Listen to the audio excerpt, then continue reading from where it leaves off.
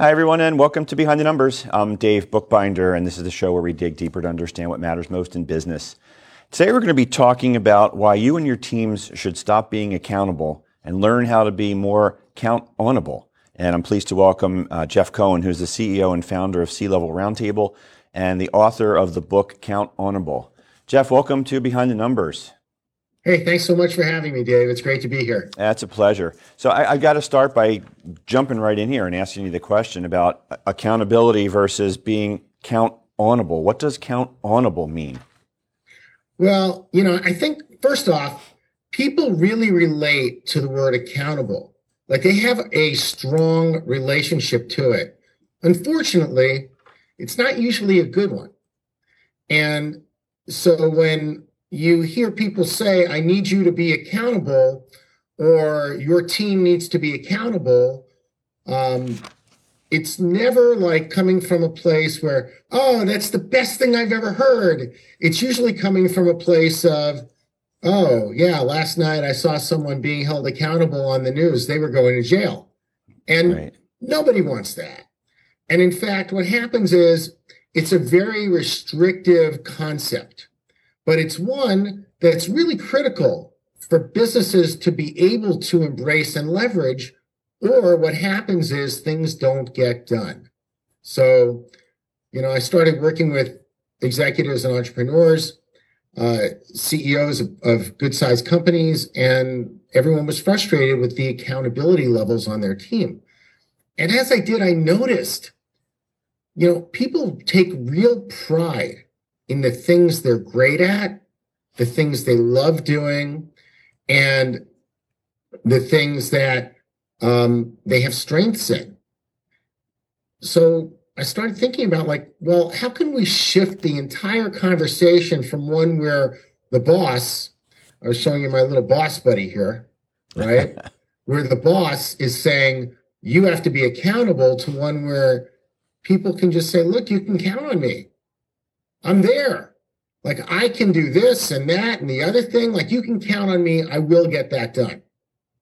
But I won't do the laundry.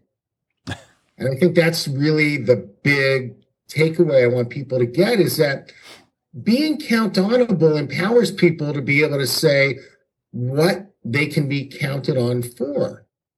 And if you have the kind of organization where you're able to eliminate the penalty zone, where people are uncomfortable telling you they don't want to do something or they're not the right person for it, if you can remove that, you'll be able to get to a point where people can say, look, I'm not going to do the laundry. I know you want me to do it, but I'm no good at it. I bleach the colors. I can't fold the little kids' clothes in 6 pieces, whatever that is, right? And so, being count-onable is really designed to empower the individual, to empower the leader, and to enable leaders to develop teams of leaders. Yeah, so it's about ownership and mindset and perspective and being count-onable. I always want to keep saying accountable, but being count-onable in the context of that they're bought in and they're going to be doing what it is that they are presumably good at, because you say, but I can't do the laundry. But what if the laundry is somehow part of their job responsibilities, or if your boss doll asks somebody to do the laundry, if it's even outside of the scope of their normal duties? Well, it's a really great question. I get asked that a lot, especially in organizations below, 20 to 50 people. And a lot of that happens because those organizations are not big enough to be able to segment employee roles and responsibilities at a granular level. And there usually are functions that people were hired to do and the company needs done. And over time, those people that were doing them, they no longer want to do those. They want to stretch and move into something new. It's just what happens is we do a poor job of looking at that over time. And so suddenly when someone's underperforming in one of those areas and realizes it's not what they want to do, now what we haven't done is we haven't set them up for something that's more exciting, interesting, would make a bigger difference for the company, we've set them up to go look for the job that's more interesting, and they leave. And in today's environment where people are leaving left and right, we really can't afford that. It's expensive. It takes a lot away from the company. It impacts the relationships that you have with your customers and with the other employees in the company. And it's got to be dealt with. We've got to find a way to deal with that. Yeah. So, Jeff, the book is called Count Onable. Tell us a little bit about what people will learn from it, and who is it for? So the book is for you if you're a leader or an aspiring leader of a team. It's for you if you want to learn a very simple process, a simple way of going from the environment where you're always wondering if the tasks that you need done are going to be done by other people, or if you're going to have to step in and just do them yourself. People, they don't do a great job always of reporting what their status or progress is. So if you want to have a very easy mechanism to create an environment where there's trust and there's alignment between you and your team, then you'll learn how to do that in the book. It's very simple. Each of the chapters is like 3 or 4 pages, and you'll get a step you can use in every chapter. Excellent. So when you talk about the reporting of status, it speaks to communication. Obviously, effective communication is critical in business and in life. Talk about the communication aspect of what we're doing here in becoming Count Onable. Sure. When I started down the path of helping companies, having been a CEO for 20 years and working with a lot of technology, finance, and healthcare accounts, helping them move their organizations forward, what I noticed was there were some big gaps in organizations and companies. One of the biggest ones that I found was that people would communicate, but not always be heard. And so I just want to share a personal story for a minute, because I think this gets the point across best. My wife and I are foster resource parents, and we have a beautiful foster daughter today. When she was just about 1, little under 1, we went to visit some friends, and they have a 7-year-old daughter. And so my friend and I took the 2 girls out in the wagon and pulled them, the 1-year-old and the 7-year-old, to dinner. And after dinner, we're on the way to the frozen yogurt shop for dessert. And I turn my head back and I see my 1-year-old standing up in the wagon while it's moving, and she's crying. And I had my friend stop. And I asked, I took her and I comforted her. I put her back in the wagon, and I asked the 7-year-old, I said, "Hey, did you see that was happening?" And she goes, "Yeah, I told you." I goes, oh my goodness, I didn't hear you. Can I ask you a really big favor? If that happens again, would you be kind enough to make sure that you hear me respond to your call before you go back to your game?" And she looked at me and she said the famous words we've all been well trained to say, "Got it." And then she went right back to her game, head down, thumbs moving, like it was not skipping a beat. But what did she get? I had no idea. So I said, "Hey, honey, I'm just curious. What'd you get?" And her thumb stopped moving. And 5 seconds passed.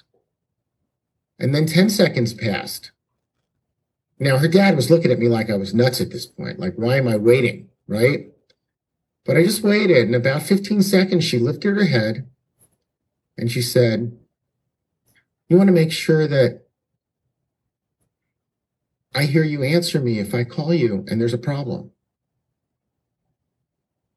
Now, it took 15 seconds for her to assimilate that. And a month later, when we were back in San Diego with them, And she came up to me to say, "Can my friends and I play with your daughter?" I said to her, "Sure. And do you remember that conversation we had in the wagon?"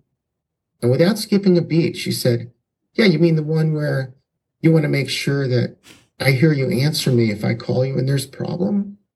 And I said, "Yeah, that one." Now, I just want you to imagine for a minute, what would it be like if there were no retention problems? Like if when you talk to someone, they kept it, and a month later, they could recall it like that. That's effective communication. And it's missing in most of our communications with each other. I'm guilty of it, and I'm highly attuned to the fact that effective communication is what drives everything forward. So that's what I mean by effective communication. If you can just imagine that every person on your team was somebody that you could have the kind of conversation and check in and have them replay to you what you said. What would it be like in a world where you just knew that what you said was actually what they were going to do and not something else? Exactly. Great story. Jeff, we're bumping up on a commercial here, but before we go to break, just tell the audience very quickly a little bit about the C-Level Roundtable and where they can reach you if they want to learn more about you and how they can get the book. Yeah, that's great. Thanks, Dave. So my website is counthonorable.com, and the book is Count Honorable. You can get a hold of me, reach me there. I'm on LinkedIn. C-Level Roundtable was founded 8 years ago, and I worked with over 50 CEOs and executives to find that effective communication was an enormous problem. And in working with over 300 companies, we developed the Count Honorable method and process for ensuring effective communication created trust and alignment in organizations. Today, what we do is we actually take organizations from a place of confusion to a place of empowerment. And if you're interested in talking more about that, please reach out to me. I'd love to have that conversation. Yeah, please do. And you and I are going to have that conversation right after the break. So don't go anywhere, Jeff. You watching and listening, sit tight. We'll be right back on Behind the Numbers after this quick break.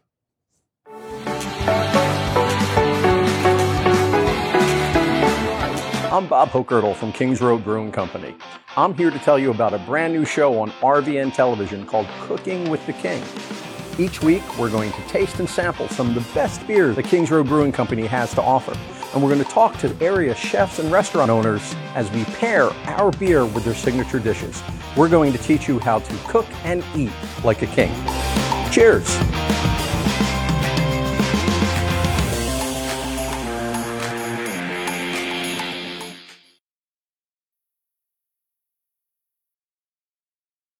A stroke can be easy to detect.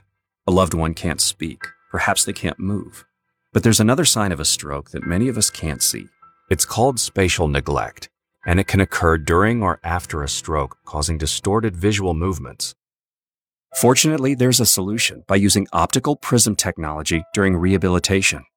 If you or a loved one have experienced a stroke, ask your doctor about spatial neglect. Spatial neglect. See the whole picture at KesslerFoundation.org. Are you burned out, disenfranchised?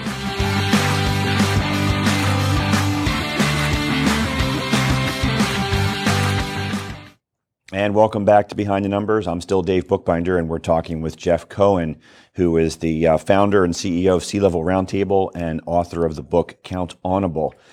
Jeff, I want to continue from where you left off at the end of the first segment. You talked about the critical elements of trust and alignment. And I know you've got a framework for putting those two pieces together. So talk about why they're important and how you utilize those. Well, there's three frameworks that I published inside of the book that come together. There's the trust framework, the alignment framework, and then there's the combination of the trust alignment framework together. And, the thing about trust is it's always falling out. People are always looking for where you said you would do something and they were counting on it and it didn't happen. Or you said you were going to do one thing and you wound up having to do another. That gives them evidence that there's a breakdown in trust. And a lot of that comes from the fact that when you want to create where your business is going, where your department is going, how we fit into the bigger picture, what we're accomplishing, without effective communication, it's really, really difficult to know that your people are actually doing the things that help your organization be aligned. It's kind of like I'm in Los Angeles, right? And you've got 5 or 6 executives on your team. They're all working as hard and as fast as they possibly can. And what's happening is they are all in sports cars, and one of them's on the 405, the other one's on the 10. Like, everybody's going different places. But really, you just want everyone to go from Los Angeles to San Francisco. And you want them all to take the same road, be on the same bus at the same time. You don't have to supercharge the speed of how things get done. What you really want to do is ensure that all of the dependencies that each team member has are aligned with each other to fulfill on your goals as the visionary, right? And so alignment is key. When alignment is out, trust breaks down very, very fast. And so if you look at the trust alignment framework, there are basically 3 components of the trust framework. You need to have some shared values. You need to know what the ability of all of the resources, people are included in that on your team are and in your company. And there needs to be effective communication. Now, additionally, there's the alignment framework, which says, hey, if you've got a vision and you know what the actions are that are priorities that fulfill on that vision,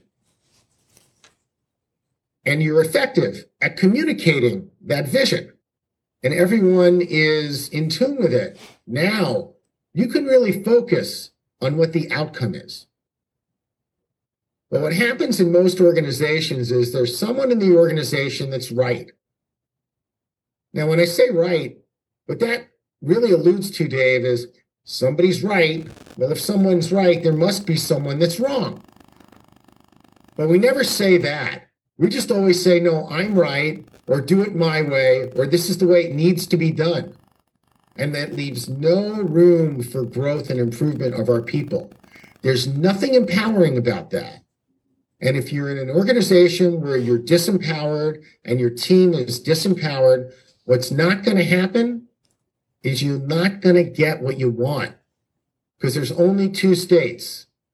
There's knowing that you're right and getting what you want. And if you know you're right, you'll never get what you want, because there's no room for people to participate in that. And they leave. And you wonder why they're leaving? That's what they're leaving from. They're tired of being made wrong.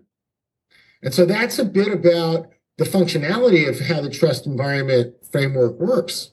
I can just tell you in my experience working with clients, I get text messages from a few of them, and I'll coach them through whatever the issue is, because it comes up like on a dime.